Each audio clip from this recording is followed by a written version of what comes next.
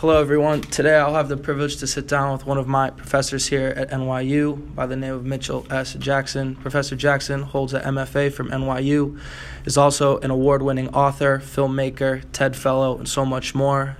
Personally, Professor, I've appreciated you so much since the beginning of this semester. I felt we could relate in so many different ways. We both grew up on hoops and hip hop. Something I have passion for. You've been such an impressive professor for me, and your story motivates me in so many ways. So I can't wait to share it. So with that being said, you've overcome some amazing obstacles in your life. I've saw online you lectured on some very deep topics. Personally, one that stood out to me was, prison to the pen. Could you talk a bit about your journey? Well, there's a whole bunch of stuff that got me to the prison part of it. Probably, the easiest, I don't want to call it an excuse, but maybe the most affecting was my mother's addiction, and watching that for a little while. Probably from the age I was 10 till I was about 14 or 15. And then around that same time, a lot of the guys I know were starting to sell drugs. And so I started off and on. I did off and on in high school and kind of picked it up when I was when I graduated, starting to go to college. And once I started making a little money, that was a full-time job. Yeah. So I ended up going to prison probably, I think I was either 20 or 21 years old. I didn't do enough time for it to really be anything more than like a bump for me. Yeah. Though, I wouldn't say that, because any amount of prison is a reprimand. But, I know guys that did a lot more time than me. So yeah. I was fortunate that I was already in college and that I didn't have a love for writing, but it was something that I did to like this catharsis, and so I started writing while I was there, and then kind of picked it up a year or so after I got out. And when did the time come when you were like, my dream's bigger than selling drugs? Man, I don't think I ever really had that thought while I was selling drugs. I was just thinking, because I didn't have a dream. Yeah. Like I wasn't really good enough to go to the league, and I knew that. So I was kind of like filling time until something became a passion for me. Yeah. So it was more like, not that my dream is bigger, but I just don't have one, and I need to keep myself from being killed or going to prison for a long time before I can kind of figure this out. And then I think I discovered I had talent before I discovered I had passion. Yeah. And the talent like led me to being passionate about writing. Awesome. So to stay on the same topic of your story, I want to get into the Residue Years. I copped the book. I'm like, I'd say I'm a third of the way through it. Okay. I'm enjoying it so far. Very different way of writing you have. It's really different. I really like it. For this generation, I recommend, all millennials to read this book, because, we're into this, the way we text now, the way we write to each other, it's not very formal. Yeah. And it makes me not want to put this book down, because I can relate to the way you're talking, and, it's captivating. And could you just give us some context on the title? The title was, so I was on a plane. I don't know where I was headed, but I had a GQ magazine with, you buy something to read in the airport. Yeah. And it was, Mark Jacobs was on the cover of it. And I opened it up, and I can't remember if it was the title of the article. I don't think it was. I think it was a line in his profile, and it said, he was talking about his years as a drug addict, and he said, those were my residue years.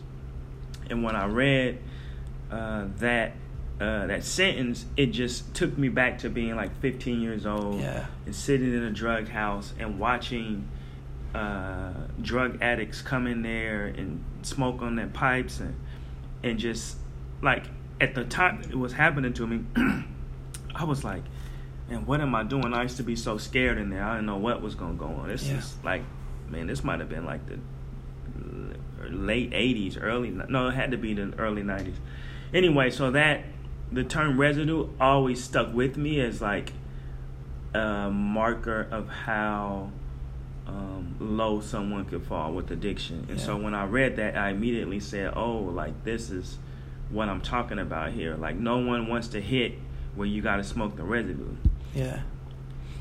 So to stay on topic of the Residue Years, you also have a documentary that you titled The Residue Years as well, right? Yeah. So I watched that, and you mentioned that you were making the kind of money where, whatever you had done with you had made the type of money where whatever you had done with your degree, it wouldn't compare to what you were doing. And so the next sentence here that stuck with me was, we want everything so quick, and once you get it quick, how could you ever get it slow? And that's something I could really relate to.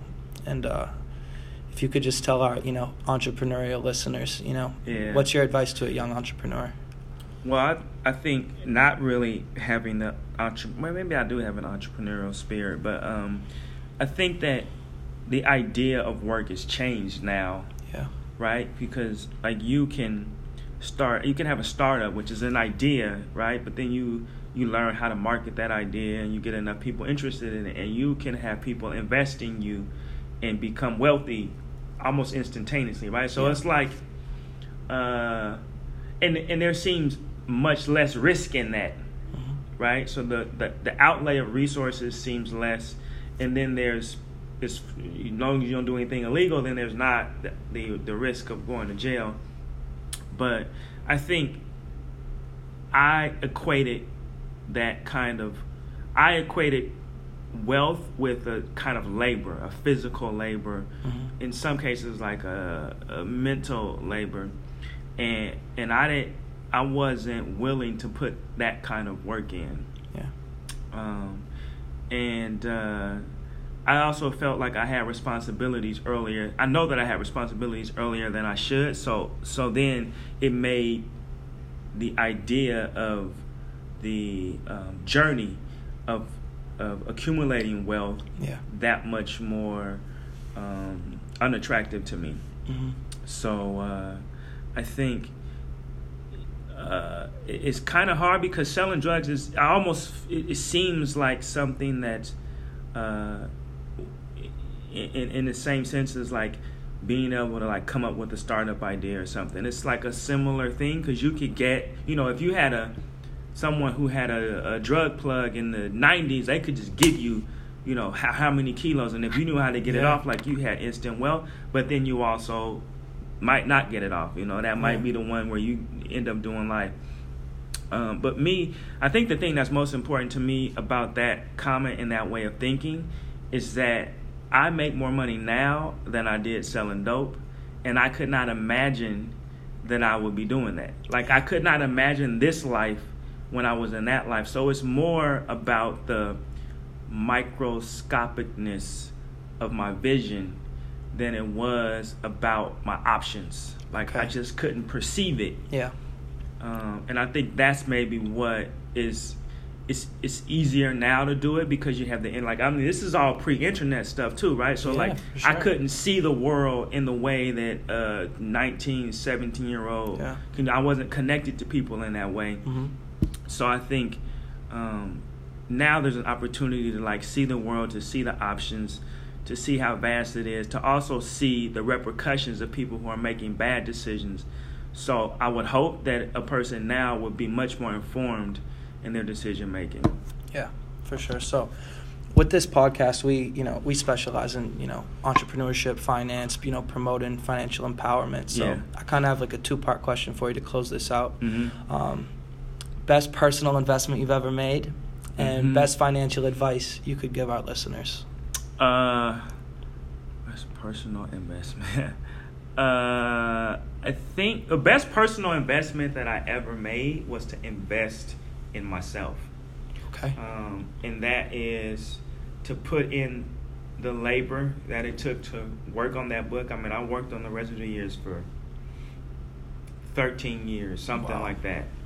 And if you amortize that over the hours and the years, like I'm making pennies, if that, on the hour, but it has provided me a life that's going, like, it might provide my children a life. So like, exactly, when you in the long scheme of things, it was an investment in my future. Mm-hmm. The other thing was the film. Like, I financed the film at least for 3 or 4 years while I was shooting out of pocket, and I wasn't making that much money. So I would take $2,000 or $3,000 or $500 or $600 here and do this, and the film I haven't earned money off the film, but halfway in, I met these, for lack of a better word, rich people who saw me speak, and they were like, "We just want to be a part of what you're doing, and how can we help you?" And I was like, "Oh, I'm shooting this documentary. I need some money." I'm like, "Okay," and they just gave me $50,000, just like, "Here's a personal check. Go make your film." So I would not have even been in that position had I not first invested in myself, right? So it's the same thing as like a company. You have to put some investment into it first before someone else. Don't have anyone else. Like, people might believe in you as much as you do, but I think it's less chance that someone's going to believe in something to the degree that you do, and especially if you haven't put something into it. Yeah. And then, what was the last question? Best financial advice you Best give. financial advice was a guy I met. I used to have a friend who was in the NBA, and he used to work. He used to come here for a fashion week because there's this guy named Chris Aire, A-I-R-E. What is the name that he uses? He's like the NBA jeweler. So he makes all the guys all their big watches with all the stuff. And so he used to have a fashion show, but the fashion show was to show off his jewelry. So one time I was at that fashion show with my friend in the league, and I met this financial advisor. And he came to me, and we were talking about where I traveled. And he's like, "Where'd you go?" I was like, "Oh, man, I went to, Miami and Cancun and Puerto Rico." And he was like, "Mitch, you're going to the wrong places." And I was like, "What?" And he was like, "Yeah." He said that where you travel becomes a currency that you can trade with wealthy people. Like, when you get in a room with wealthy people, you need to be able to have a conversation about where you've traveled with them to open up a conversation about something else." And I never had thought about that. So now, there's a couple, 2 or 3 summers I've taken a cruise. One I took, south of France. One I took Rome to, I forgot where else we went. But anyway, those trips, I noticed the people on those trips, now we're having these conversations about, where were you last year? Oh, yeah, I was in Capri. Oh, yeah, I did that. And so, while I don't have much else in common with them, it's allows me to have a conversation, and then you never know where that's going to lead. Exactly, yeah. Yeah, so travel well. I like that. Yeah. All right, everybody. With that being said, that concludes this interview. Thank you very much.